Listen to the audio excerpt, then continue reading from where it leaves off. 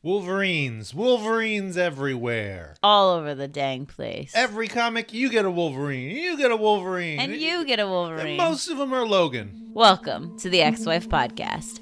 I'm Alicia. And I'm Justin, bub. And today we are talking about the other new comics that came out the same week as Inferno. Because we already talked about Inferno. We already talked about Inferno. Needed its own private time. It did. And now that we've had that time, we've given it some pause. I've read it another time. Not surprised. But today we're talking about the Infinity comic. Infinity Comics. Comics. Yeah, because what I didn't realize last week, the X-Men Unlimited story, which I'm pretty sure was untitled, the Wolverine versus AIM story that we talked about briefly when it was first introduced, it concluded, or at least paused for now, to be continued. But this week we got a brand new one, X-Men Green. X-Men Green. Which will be the focus for the next couple of weeks. Interesting. I mean, good, because it doesn't have an ending yet. No. So. And then in addition to that, our remainder physical comics, Wolverine number 16 and Sword number 8. Yeah. But you read the description, so you know what we're talking about. Maybe. Do you read the description? I don't know. Do you? I don't usually read them. If it's a podcast that I know that, all right, I'm here. Well, that depends, because there's one podcast that they interview different guests. Mm-hmm. And if I'm not interested in the guest, I don't listen to that episode. Interesting. I usually read the title, but not as much the description. I read it all. Give me the info. I know. That's who you are, though. I know. I'm not just going to give you an hour off the title. I don't even like to read the backs of books sometimes because I don't like...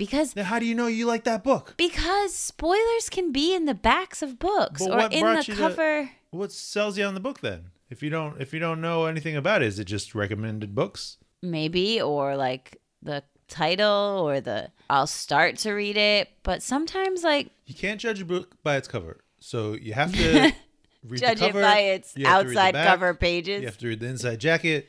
You have to read reviews. And then, all right, I'll buy this book and maybe I'll read it. I bought a book that someone was promoting on TikTok that they were like a startup author, and they were like, hey, this is my book. It's kind of about this. And it's called Beasts of Prey, and pre-order it on Amazon. Help a sister out. And I was like, okay.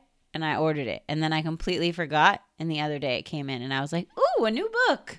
Wow. So sometimes I just buy books because someone told me to. But we're not here to talk about books. We're here to talk about comic books, the best kind of books. Oh, it's the strain on her face as she nods her head. They are a very great kind of book. I can't. Yeah. I don't have any news, so I'm glad that this is just... This is our banter. Yeah. This is our pre-discussion banter. Yeah. Well, we do have some news, which is that it's, we've continued to talk about the fact that New York Comic Con is in our sights. Ooh. And we're going to that in just less than a week, 5 days.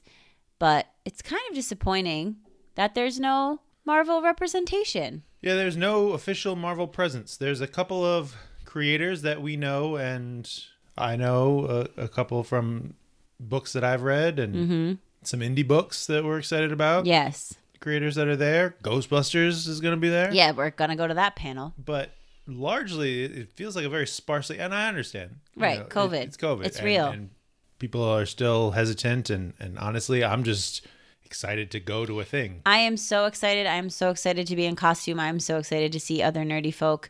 But I do have to say, and I'm saying this now publicly, officially on the podcast, I think it's a little bit insane to me that there's not even a virtual panel for anything Marvel. Just put them on a screen and put me in a room, and like I'll sit with other nerds who may or may not also be in costume. And like, what's the difference to me if you're on a stage and you look like the size of an ant or like an action figure size, or if you're on a screen, which you'd potentially be bigger on. Like, the experience is for me to talk and hear about the new and upcoming things that are happening. And the fact that there's not even a virtual panel of any kind, that's kind of disappointing. And I'm not going to lie about it, because it's a big part of why you go to Comic-Con, to experience those things, to get that knowledge firsthand, to have people sign your stuff, to meet the creators that you love. And just like for nothing at all, no official Marvel presence at all at New York Comic-Con. I mean, it's not just Marvel. It's DC and it's a lot of other of the... Really? Yeah. That doesn't make any sense to me. It's not wanting to force their employees to be in a large... No, that I understand. But right. in there could be a virtual option. Well, especially when they did it digitally last year. Right. The format's already there. I don't know if they just didn't want to undercut the promotion of, maybe it was New York Comic Con that didn't want to produce that as they're trying to get people to go there. But they do have some digital only experiences. So yeah, I don't know. I had to say that I'm a little disappointed, especially with this being the first year that we're going to go to Comic-Con that I actually read comics. And like knowing how 2019 we went to that X-Men comic panel and like I didn't even really know what was going on, and it was really exciting. Everybody lost their minds when Adam Kubert was announced on Wolverine. Yeah, and now I'm just like, oh, I could know what's going on. I could be in the know and I could be so excited, and it's not happening. But regardless of that, we're excited just to go, to be around a great community of people. We'll be there on Friday and Saturday. So maybe look for Emma, Kate, and friends and see if I'm friends. You're friends. We're not going to tell you, but I will tell you one day I will be Emma and one day I will be Kate. So. And I am people that may be associated with either of those characters at various times. All right. Shall we dig into comics? Yes. Okay. News. All right. So first, we're talking about this Infinity comic. Yep. I really do like these, especially in a sense of like, it's a quick read and I can just keep scrolling through it. That's a very satisfying feeling. And the art in this one is really beautiful.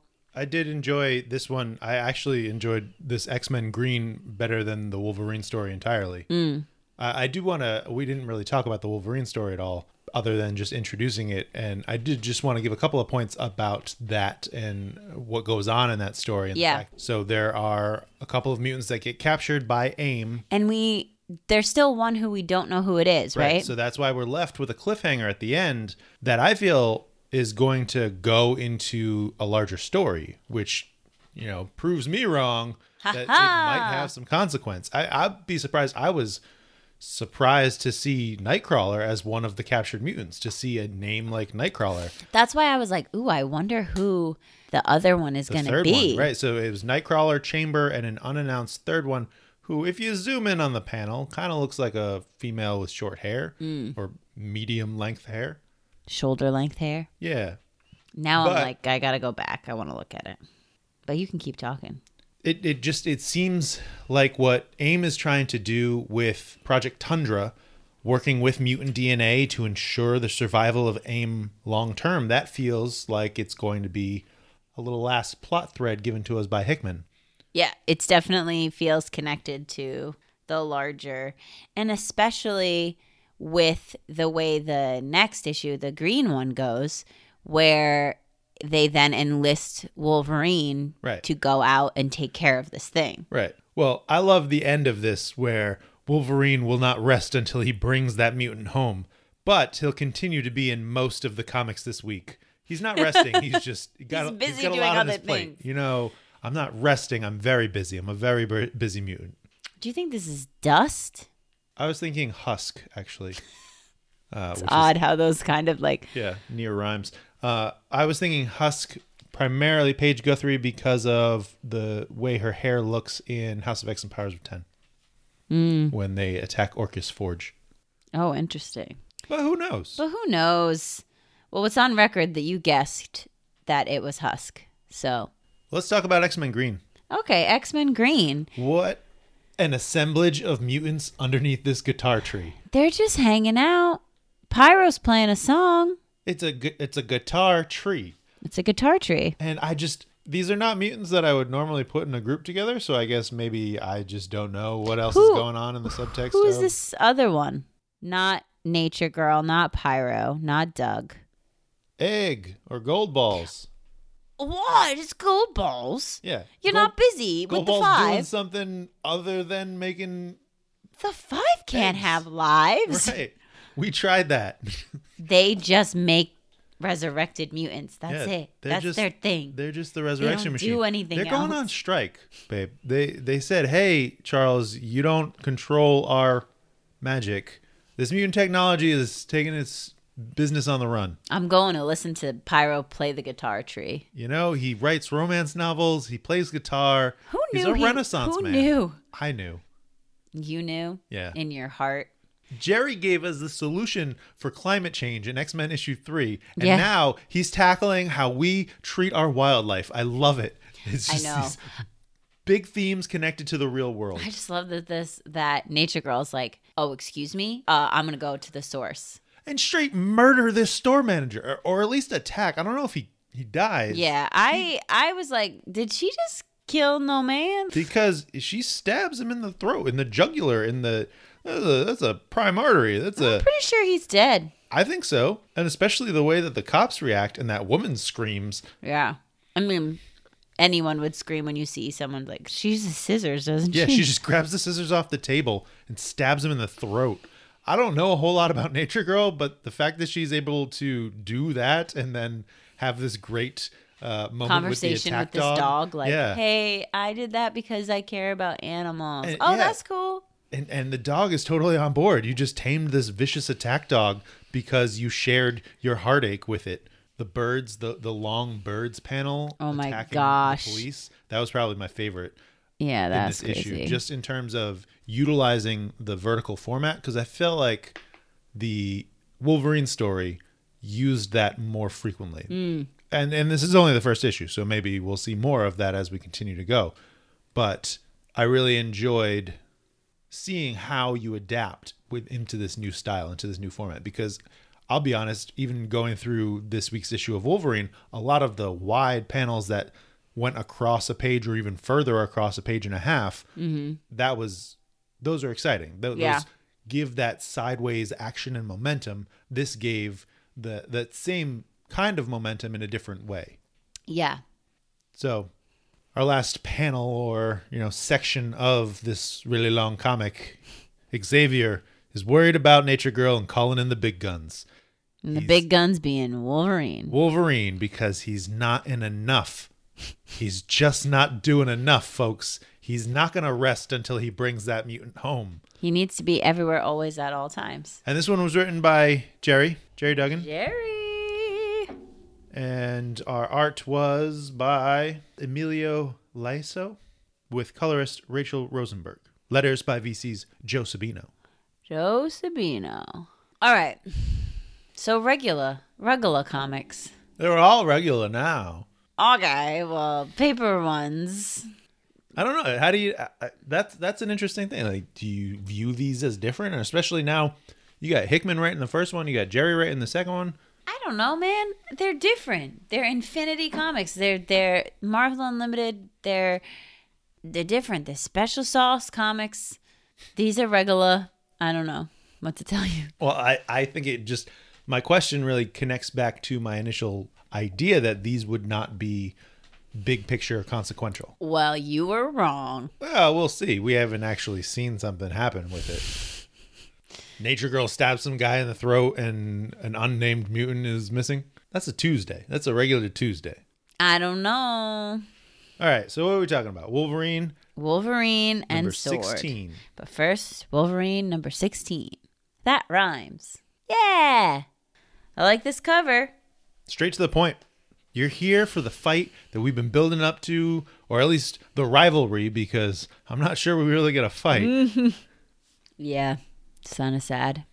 But I like this cover. I like the way the Wolverine is like spelled out and stacked. I don't know why. That's just very visually pleasing to me. Oh, that's just Kubert being Kubert. I think this is going to be our last Adam Kubert issue for a little while. How are you doing? Are you okay? I'm fine. I know he's not always. You just cherish it while it's there. Take it while you can get it. Yeah, right? All right, shall we dive in? Yeah. Page turn noise. Chilling in the Green Lagoon. Man, the Green Lagoon is all up in these comics. Yeah, it is. Always. It's always in the Green Lagoon. Always. Everyone. All the time. Well, what else are you going to do? They don't have any other hangout spots on Krakoa. It's just the one bar, and we're not in war times, so... We're not? I mean... I feel like we always are. Yeah, we should be, but as I was rereading one of the X-Men issues, I think it was X-Men number 12 of Hickman's run, where they're talking about the fact that people aren't logging in time in the training facility, in the Danger Island. They're getting soft. Right. And Bishop is talking about they're talking about Bishop presiding over the first mutant war college, right? These are the things that I want, but they're clearly not happening. People are getting soft. They're not being tested on a regular basis. But now it could happen. Right. That's what I'm hoping. So Wolverine's having a little drink. Yeah. These two, Solemn and Wolverine, they're like reluctant lovers. You know, this will they, won't they, we'll find out in season 2. I feel like, well, we know by the end that Solemn is kind of in love with Wolverine, or he's just in love with everything. He's in love with everything and everyone. He brings in this romantic French wine at a tiki bar, and the passionate anger from Logan, the playful sarcasm from Solemn. Yeah, he's like, "You're too good for my fine wine. That's quite all right. Drink with me, though. Let's talk. Let's make a deal."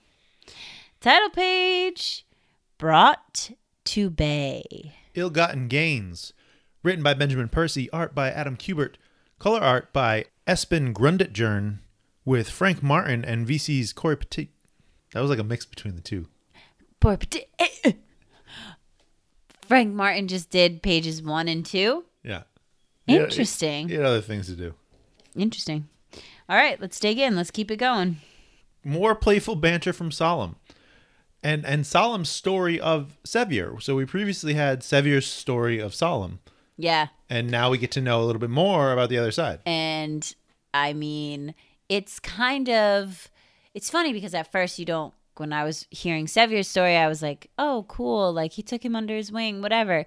But then you hear all these things. He really wasn't like a quote unquote father figure, even though he kind of told it like, yeah. He was like, I was training him and he was my prodigy and he was so good. And this is like, but also I was being tied to the front of a ship and tortured the whole time. Yeah.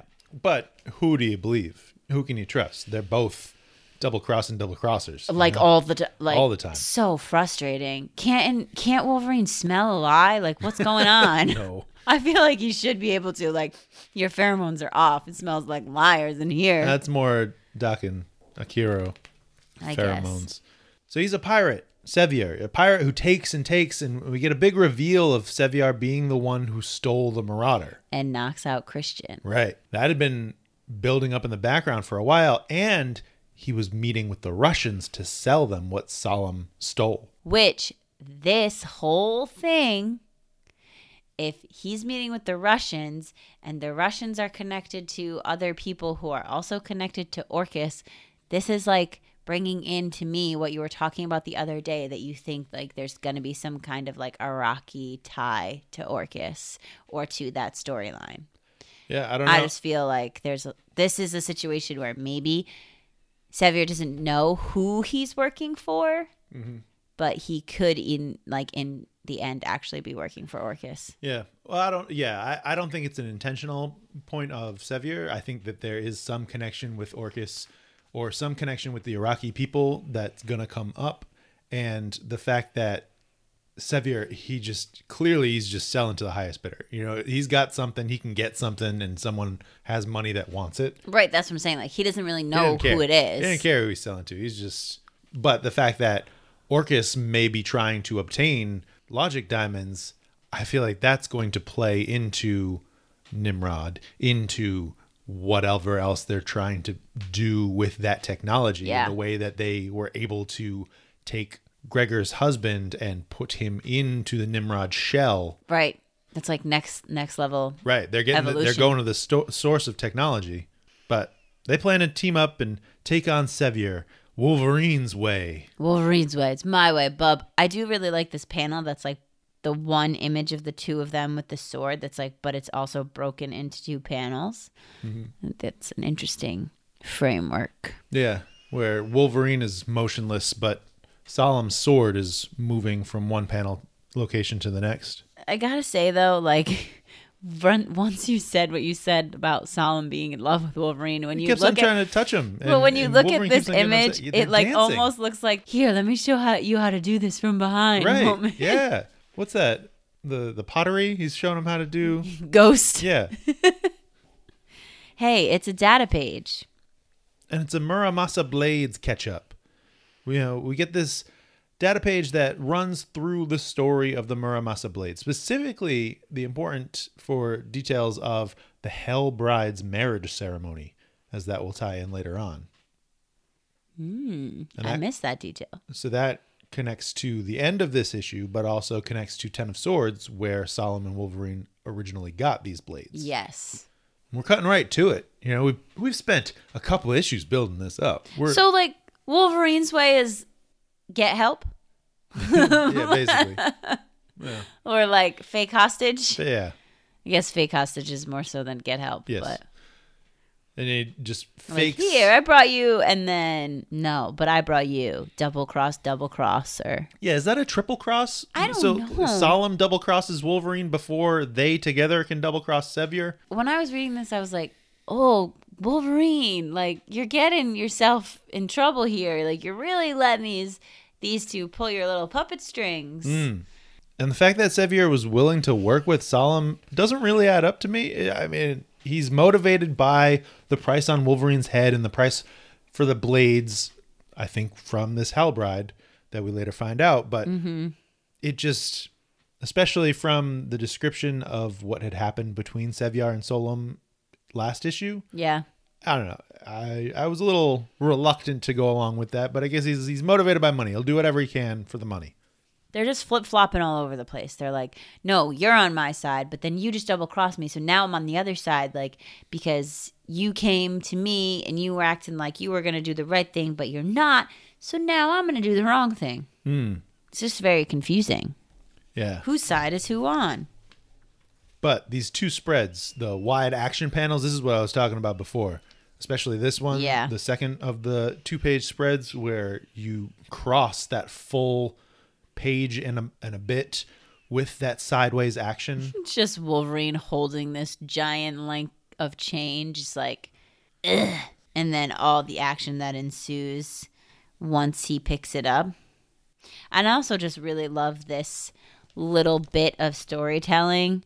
I fought my share of big guys. They might be built of thick bark, but they always seem to forget that one little axe can take down the tallest redwood. Yeah. And that's just like... That's just playing off his history. Yeah, but it's just interesting, like, Wolverine is small, but, like, just because you're big doesn't mean I can't take you down, but you assume that I can't. Just thought that was, like, a fun little story moment. Right. Well, and it plays against the fact that he has been a short guy his whole life, and he's been a fighter, so he has had to learn and to play off of his strengths to defeat a wide variety of opponents. Yeah. And then is this the other one you were talking about? Where he's like falling deep into the water and it like crosses through the panels. Oh, I really like this. Where the full scope of the panel is like one large scene, right? Like you see the ship and you see the water, but then you're seeing him sink deeper and deeper and deeper as he goes across all the panels. And that technique has been throughout these 3 issues with Adam Kubert. And I really like it. Yeah, I do too. And I don't see a whole lot of other artists doing that. So good on you, Adam. Keep it up. Keep it up. In Wolverine or in something else. Or I don't know. Something. I don't know. We're going to Emma's place. Oh, you want to talk about the new Wolverine? Emma, get it. She's Emma, in everything. Emma Frost. Good. It makes my dang day if I read a comic and there on a page appears the White Queen herself. Yeah. In all her glory. Just straight chilling on this patio, enjoying the water views. I think the idea of the Marauders riding in Sevier's boat is amazing, and so is Emma's reaction to it. I was going to say I think it's horrific. That boat is disgusting. And then Emma said, how revolting. Yes. I mean, they're a pirate team, or at least that's what they were sold as, and now they have a pirate ship. Yeah, but you can't be trying to do black ops under the table business in a ship that's like, look at me, me. I'm evil. Hello. Oh, but you can do it in a very recognizable giant yacht? Yes, because you could just be rich and floating around and everyone's like, oh, there you go. But if you look like you're up to something dirty. Speaking about something dirty, Black Tom talking about the fact that Solemn has been hiding out on Krakoa the whole time. The whole time. Black Tom is looking real creepy. He's looking really like he's just Krakoa. He's given into the veg. You know, he's had enough time fighting it, and he's not interested in that anymore. And he's aware. Tom is aware of the no places on the island. Which is interesting. That was really great detail, yeah. We get a brief recap of... Because he is basically one with the island now. Like the more... Especially the more that they've connected, yeah. Right. It's like the deeper... It's kind of like Krakoa's roots are just like deeper and deeper in his system. Like they're becoming more one. Which is interesting because I wonder what the relationship between like Doug and Black Tom would be, right? They don't talk. Because it almost feels like they're like the other lover of Krakoa. Well, and there's not just two in that, as we find out by the end. Yeah, but a brief recap.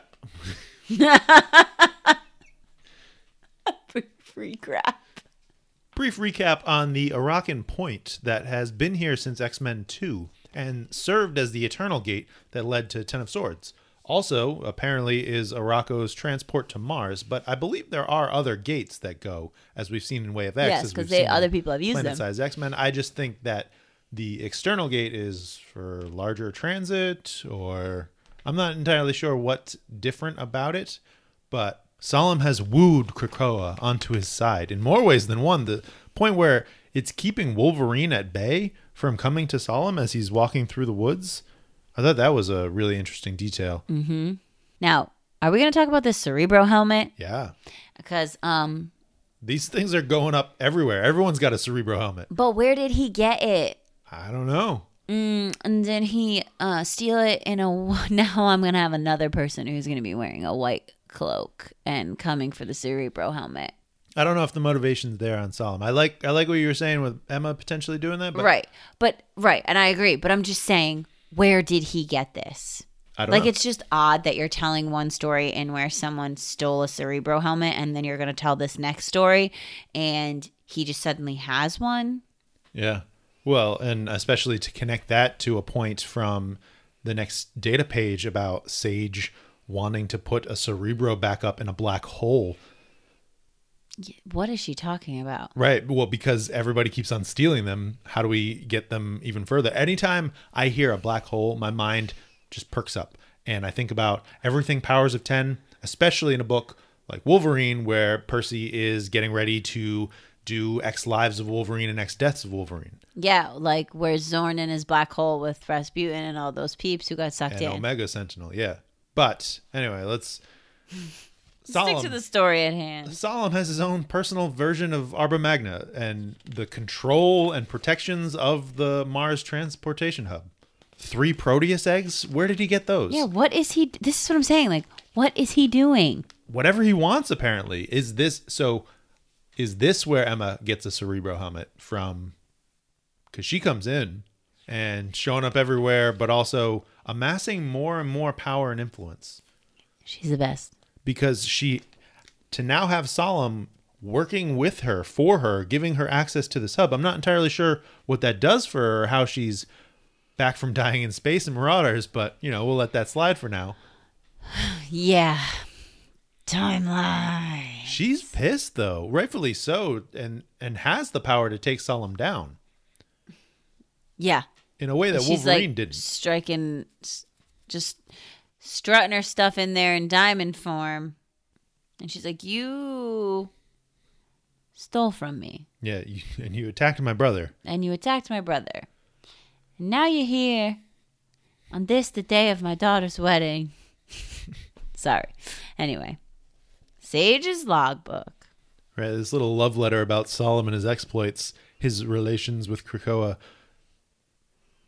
This one, that one about the Cerebro backup in the black hole is the one that really stuck out to me. But, in general, I like hearing more about Solemn because he's one of those characters that are just getting built up as the Araco people outside of the Great Ring, because we've gotten a lot of character building on our Great Ring, but he seems like one of the few outside of that have really gotten some characterization. Back on the moon. The aftermath. This is almost too big of a tease to see played out in the next few issues.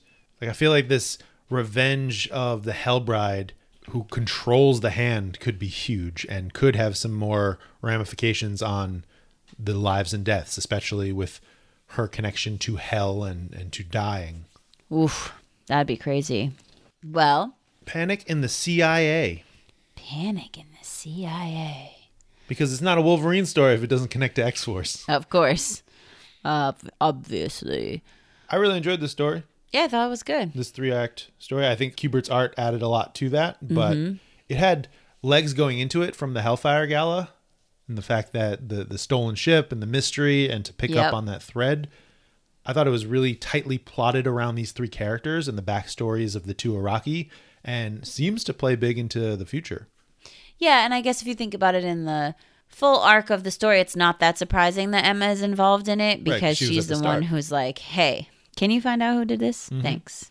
I love when relationships are furthered and explored but still left open, right? So this story with Solomon and Wolverine isn't resolved in any way, but this chapter is closed.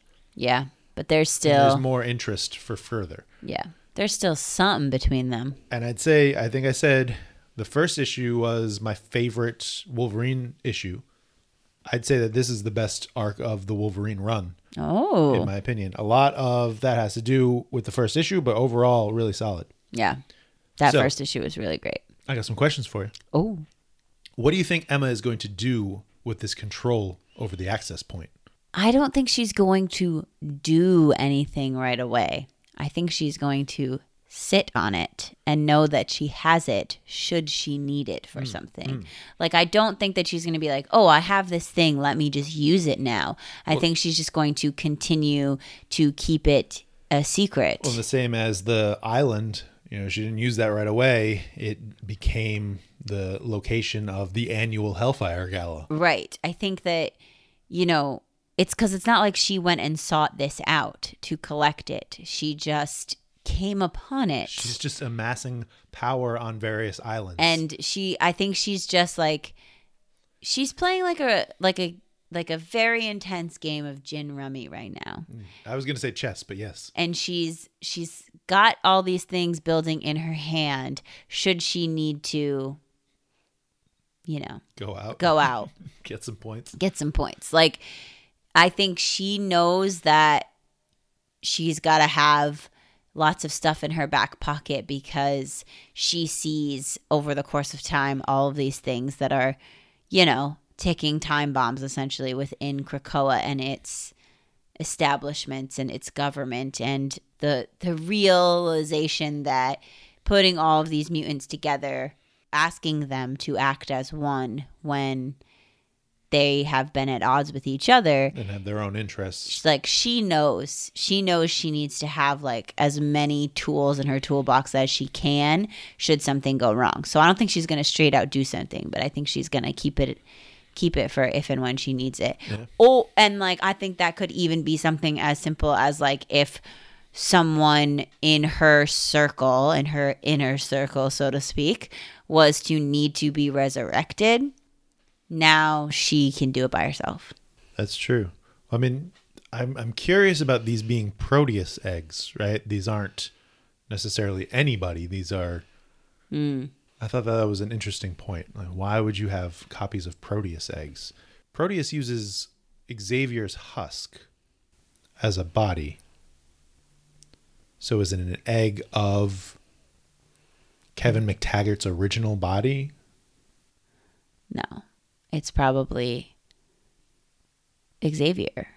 But why call it a Proteus egg then? I don't know. Yeah. I don't know either. I just...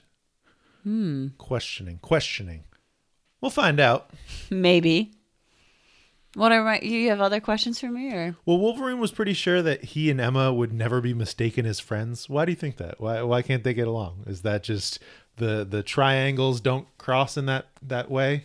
You got the love triangle of Scott, Jean, and Emma. You got the love triangle of Wolverine, Scott, and Jean. I think Wolverine just doesn't want to admit that he's friends with Emma. The same way he wouldn't admit he is friends with Magneto. Because they're the quote-unquote bad guys. Yeah. And I don't think Wolverine really admits he's friends with many people. That's true. He seems to be more like, I don't have any friends. I'm just Wolverine. I have acquaintances. Yeah. Well, there's been a number of issues throughout this run where he's reflecting on the fact that he's more than just that loner anymore. Not that he was really ever a loner. Even when he showed up originally, he was a part of Alpha Flight or had been a part of Alpha Flight. He's never really been a loner.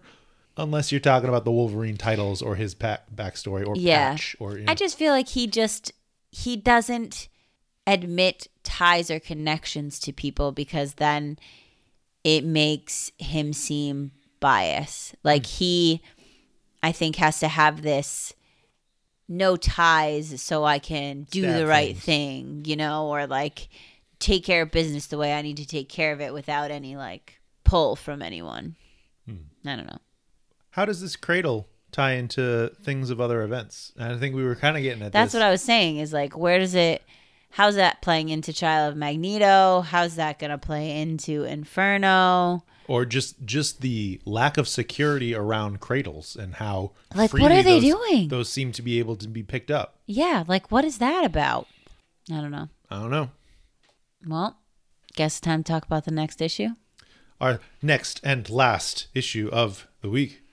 Sword number 8. Look at Storm. This cover. Look at her slicing up alien scum. I've been waiting for this cover since I saw it. I think it was very shortly after the gala that this cover was first announced. And to see Storm in her gala look as Queen Regent of Soul, tearing people up, I'm all about it. Yeah. I think it's the most Storm story we've gotten in a while. How appropriate that I'm wearing my Storm shirt. Very appropriate. Simple coincidence. I just wear this shirt every time it's then clean because I love it. All right. You ready? Yeah. Page turn noise. Storming in. Ha ha ha. I love the art on these first 2 pages when she's coming in, but I feel like it shifts a little later on throughout the book, the art. I do like seeing Storm traveling through space and the specifics of her taking a bit of atmosphere from the sword station to come down to Arakko. Yeah. And why she does that to display her ability to do so. Title page. Vox Araki. Unbroken. Written by Al Ewing. Art by Guyu Villanova. Color art by Fernando Cifuentes of Photo Bunker Studios. And letters by VC's Ariana Maher. This guy. This molten lava. Fiery Calderock. Oogie boogie. Yes.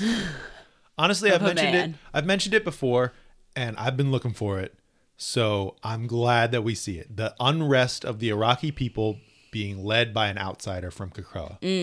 I think it's really good to see this push against Storm, her power, her leadership, and the format that they have too about this ring and its challenges. Yeah. There was so much revealed in this issue about the Iraqi people, the Great Ring. I can't. Their structures of government. Your favorite guy. Tarn. Oh, God. Can't wait to get to Tarn. This guy. And I also love these two, like, because this is I can't remember her name. Frenzy. No, not Frenzy. The other one. Yeah, Cora. It's both, yes. But this is the one that you, like, love from Sword. She's, like, the new addition to Sword. She's, like, the Iraqi addition to Sword. She replaced Fabian. Yes, I do love Cora. But I just love, like, her and Frenzy just, like, sitting here. Casual. Just chilling. And they're just like, no. Storm is coming. Don't you worry. But also we get some casual information about what it means to step into the Circle Perilous. Mm-hmm. And this being the introduction of Fiery Calderock. What are your thoughts on him? I called him a molten Oogie Boogie. That's what I think of him. I would assume that he is an Omega level mutant. Because of the fact that nobody can sit on the ring unless they're an Omega level mutant. So to enter this challenge for a seat on the ring, which is basically what it's means he's got to be Omega level. Right. Interesting. And, you know, you want to talk about a retirement plan for the council. This really stuck out to me after having read Inferno. The strict running of the Iraqi government body in contrast to what it is and how we make up the Quiet Council. Stepping into the ring to fight for your position to lead us. Yeah, you don't just get handed it, and the people in power don't just choose that you also get power. Right. Yeah. This is what it means to be a war-hardened society of Omegas. And also just like the Iraqi people, the Iraqi mutants have been a society for 1,000 so years. Long. Right. So they have structures of government. Yeah. That viewing this in contrast to Inferno and the Quiet Council, there's a huge gap between how each side is run. Yes, for sure. And Storm just doesn't have time for this, Calvarac. She's just going to show up. She's going to snowstorm you to death. It's fine. I have a meeting. Do you yield? Yeah. That face she's making. A weather witch. Say it with respect. Love it. These 2 data pages.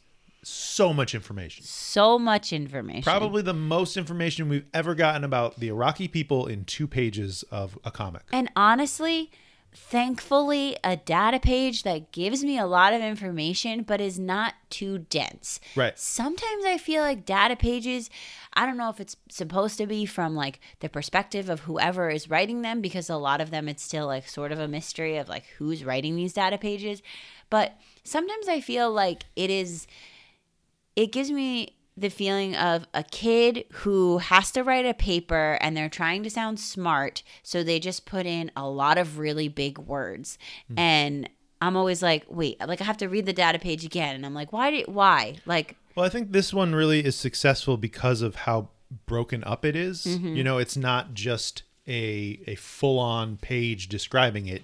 It's section headers, and we're thinking about something that was already introduced previously, right? So we've seen the breakdown of seats around the Great Ring, but now to get so much more information about each seat, what it means, what it does, and I feel like that's something that we never have any. There's no intentionality except for the seasons, except for the Hellfire. Group. Like side, they have no identity as a side of the table. Right. Which is so interesting because the Hellfire group is so interconnected. Like those 3 are like, they're the only ones that really have an identity as a side of the table. As a unit, yeah. Except for, you know, the children of Xavier on one side and the villains on the other, and then you have the big influencers in Autumn. But yeah, I read this data page so many times. I'm obsessed over what all these different things were and what they meant. The seat of law. The seat of history. I like the seat of history. Yeah. I think that's cool that they specifically have a person who is dedicated to that. Like if you look at like even just looking at this structure and the different responsibilities, though many of them are related to war, and then again you look at the Quiet Council and you're like, what is your job on the Quiet Council? Right. Like you're just there to vote about stuff, but like nobody is in charge of anything you have specific. The captains doing all the war related things outside. Yeah. But like this is so much more put together and purposeful. The seat of history, this seat records and decides history. Yeah. That's like such a bold statement and such like a telling. The person who records history decides the history, like such a relevant statement. We get 2 names that we haven't seen the people of. So Aura Sarata, who we still have not seen, the witness, the final arbiter, and Ludus Logos, who we do see in the next couple of pages, the seat of dreams. There are rumors of 3 more. Yeah. Who do you think? So do you have a name for that other section? Did you think about this? Because I did. No, of course I did not. The 3 seats of the night. We have the 3 seats of the day, the 3 seats of the dusk, and the 3 seats of the dawn. The 3 seats of the night, that's the murder team. Those are the war captains. So why is Tarn not on that one? Because he's got other things that he needs to do. I mean, it is very this box that's like no mutant who was not an Omega level has ever sat on the Great Ring. Not once. It has never happened. It never will. But the Great Ring has only 9 recognized seats. Yes. Interesting. I love Storm. Let me just catch this sword in my hand real quick. I just love that that's how people say hello to Storm sometimes. We've seen it with Callisto, and that makes sense.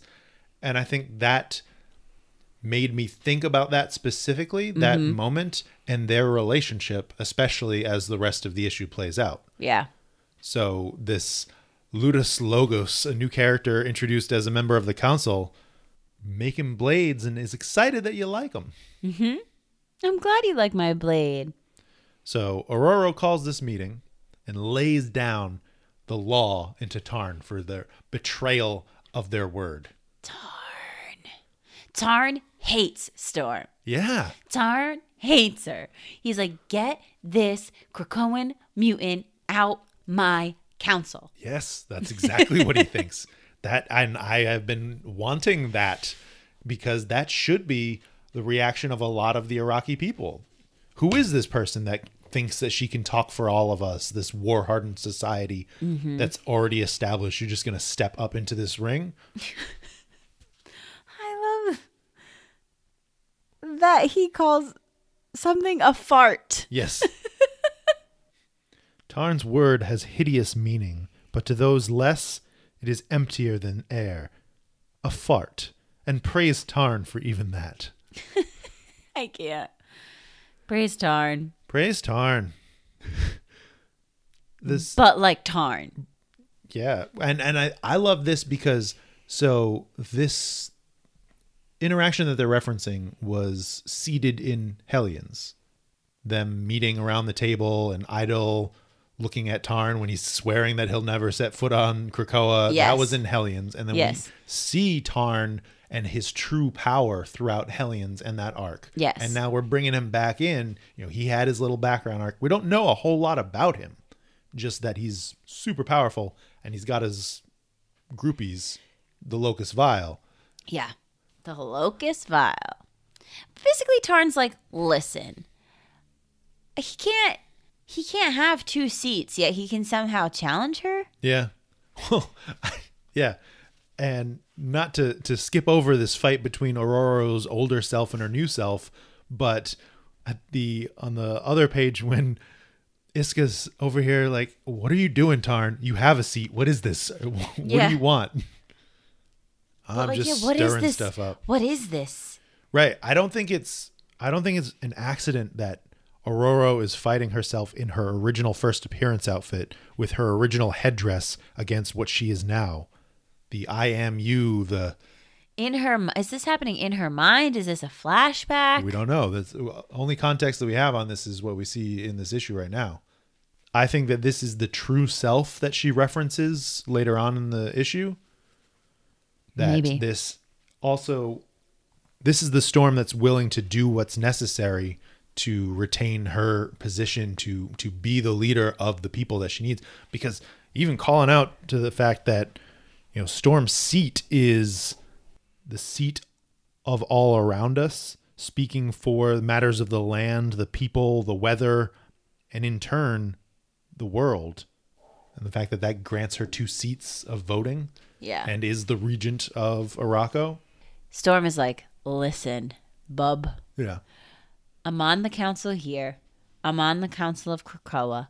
I'm the regent of Sol. Step off. Y'all better recognize I got it. Yeah. And the challenge has been issued. Like I said, for as often as we see Tarn, we don't know a whole lot about him. But this line about the abyssal prisons he helped oversee.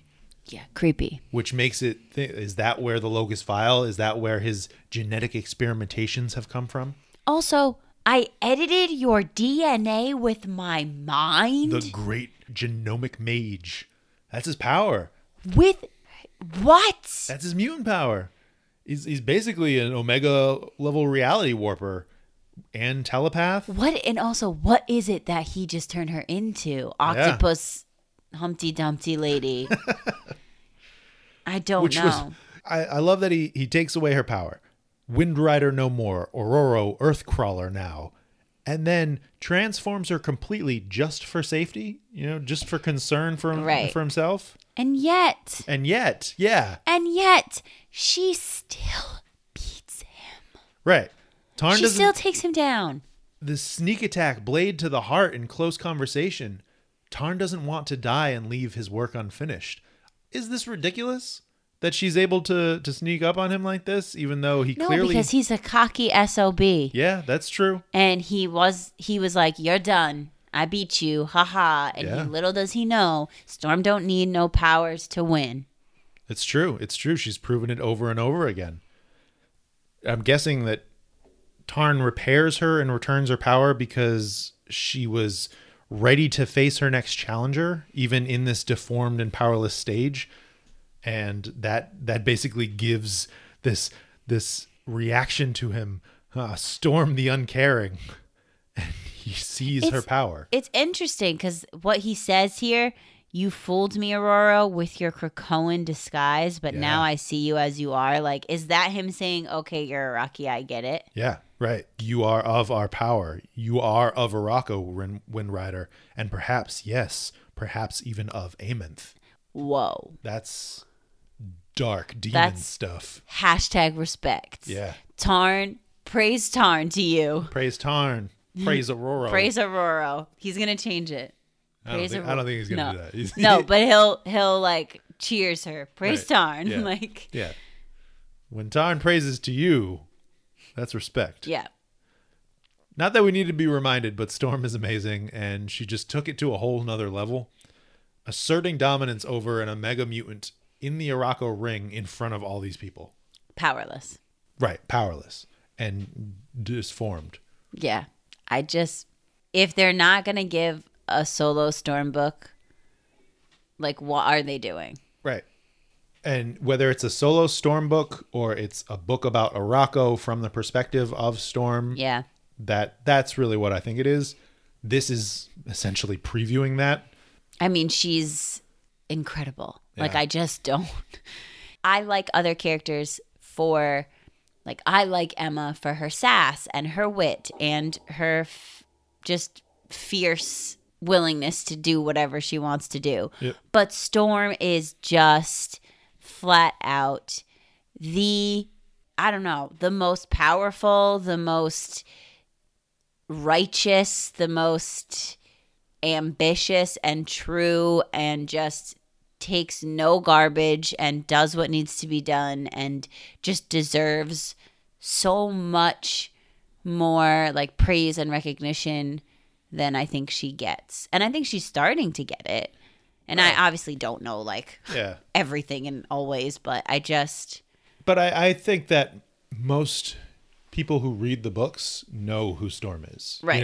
Most people that know the backstory of Storm know the instances where she has been this Omega goddess. Mm-hmm. They know who Storm is. Yeah. I don't think that a lot of people who saw the movies know who Storm right. is. I think if you watch the cartoon, you probably know who Storm is just because they nailed that voice and that character pretty good.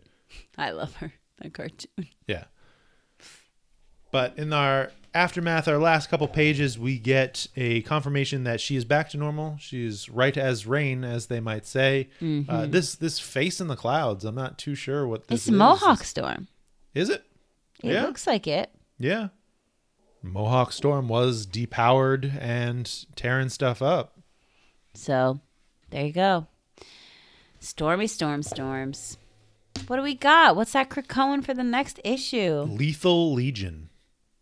Oh. Who has been teased in a couple of upcoming issues. Legion.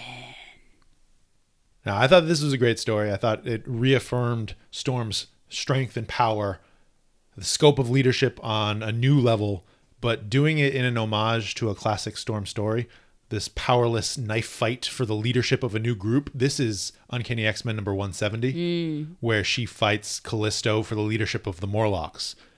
And it's basically Al Ewing showing us, yeah, I know Storm. Let's revisit a greatest hit with a Krakoan refresh. And so I feel like then that makes even more sense that it's 80s Storm, Mohawk Storm. Right, that's what I'm saying. Yeah. I mean, she didn't have a mohawk during that battle. No? Nope. So that was before she was actually depowered. They just fought without powers. And then she was depowered with the mohawk when she fought Cyclops. Against Cyclops, yes. Which, oddly enough, came up in loose reference in Inferno. Yep. But that's why I feel like we're seeing the classic first appearance of Storm when she's fighting herself. Because that's what she was, at least at the start. She kind of gets roughed up and she uses her cape in various ways to fight Callisto. I may have reread the issue this afternoon. Of course you did. I always love to see more Araki characters get fleshed out. Me too. I like them. And Tarn, I wouldn't say like I love Tarn, but Tarn holds a special place in my heart. And he adds a lot of interest. Yeah. I was running through the full cast of characters of Araki people at the end of this issue, just thinking about who we have so far. It's a short list, but it's gradually growing with more people and with more depth. This backstory on Tarn was great. Casual Korra, loved it. Casual Korra. The depth on the Great Ring, and even the way that the government works and the way that their society works. There was so much to this issue that fleshed out the Rocco. What if, this is like ridiculous and absurd, but I'm going to say it anyway because I thought about it, and if I was ever right, I need to be on the record that I said it. Yeah. What if Inferno leads to the destruction of Krakoa and then Arakko becomes the mutant home? And like that's why we're building up how their council works, who their leaders are, what's their backstory, what's their deal, because they're going to get involved in Inferno and basically like, I'm the captain now. Well, I mean, if you read some of the comments to a post that I made yesterday about who are the 3 mutants you would send to take down the Orcus Forge, little pull from Inferno, so many people were wondering, hey, what about those murderous Arakis that we could be using? I just feel like if the Krakoan age is on its way out, is it the age of Arakko? Like, is that what's next? I don't know. But I'm saying it. I said it today, October 2nd, 2021. Okay? It's on the record. There you go. It's on the record. Well. And even Calderak, new Araki mutant that we got. Yeah. See? So I have some questions on this one too. Okay, hit me with your question. Storm determined she could hold her own against others who sit around the Great Ring, right? Yes. Is there someone else on the ring who could defeat her? On the Araki ring? Right. My first thought goes to Iska, or would Iska not challenge her, and that's why she's remaining unbeaten? You know, she respects Storm because she sees her power and takes that measure. I mean, yeah. I feel like the way that Tarn has been built up, he's got a ton of power, and he was just taken down in front of all these people. Yeah. So there'll be no challengers from now on for a little while, at least. Yeah, I feel like I personally would have to read this set of data pages a few more times to be able to answer you. Sure. What do you think about Storm joining Sword? Or at least joining the book Sword? I mean, I think it makes sense, right? Because Sword is like this, is involved with Soul as a whole, and she is the regent of Soul, so it's the most logical place for her to be. She should be associated with like the decisions and the things that happen in that instance. So I feel like it makes sense. And if we're not going to have a separate book for her at the moment, she needs to be. And maybe that's something that comes out after Inferno, after Lives and Deaths of Wolverine, is that there is a book more specifically focused on Arakko or Storm or Sword or how those tie in. It's almost as though Sword is becoming the X-Force of space, right? You know, yeah. Not that they're really a CIA, but they are a government organization. They kind of are, yeah. Yeah, they are the defense. I'm excited about the potential clash between Storm and Brand. Yeah, me too. and I'll double down on what I said at the beginning. Storm got one of her best Krakoan Age solo stories in a Sword book, and that she was kind of, you know, I when I think about Storm stories in Krakoa, it's Marauders, where she steals the blades written by Vita Ayala, and it's the Marauders issue by Jerry, where Storm's stories from the perspective of other people. Yeah. Those were really the big Storm stories, but this was a Storm story. Yeah. Because especially like the one where you hear all the perspectives from other people, like that was like a Storm's leaving. Right. That was like goodbye. That was like anthology. The Friends episode with all the flashbacks, right. You know, like the one with all the Thanksgivings. It was like that. But this was like Storm doing it. Like, this is a story that Storm takes the lead and takes charge and gets things done and basically makes a name for herself on Arakko. Yeah. And that's a huge thing. Any other questions, sir? That's it. That's all I could think of. Any other thoughts, questions about this book or the other book? Well, I'm interested to hear what you think, like why you think there will be a clash or between Storm and Abigail Brand. Well, because Brand is manipulating things beyond Storm's knowledge. Yeah. And to put someone in this power, but to be doing something essentially on the name of this power, that's not something that Storm's going to be like that, misrepresenting. Right. That's the showing the true Storm. Like when your mom finds out you did something bad behind her back. Right. But I also am concerned about just the influence and power that Brand has in her spy stuff, and Storm, she's a lot of like little connections places. Right. When the Storm breaks is when it shows its true face. Oof. Well, we did it. What are our upcoming? What's next week's comics? Next week's comics include Excalibur number 24. Okay. Hellions number 16. Pop. New Mutants number 22. Okay. So we're going. I actually have seen the preview pages of all three of those books. New Mutants I'm very excited about. Hellions I'm always excited about. Yeah. The Excalibur, New Mutants preview pages were like intense. What is happening? And Excalibur's in a realm of Otherworld as well, which I'm okay with them continuing to dabble there. Yeah, that feels like a right place to be. There's also the third of the Deadpool Black, White, and Red, Black, White, and Blood, and the second issue of Dark Ages. So I just got all these little side things. Yeah, you got plenty of side stuff to read.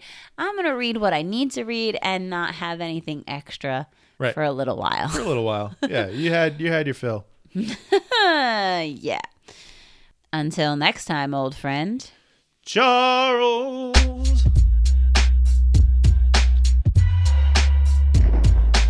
Thanks so much for joining us today on the Ex-Wife Podcast. Be sure to leave us a review and tell your friends. The Ex-Wife Podcast is produced in Providence, Rhode Island by Alicia and Justin. Our music is by Quan.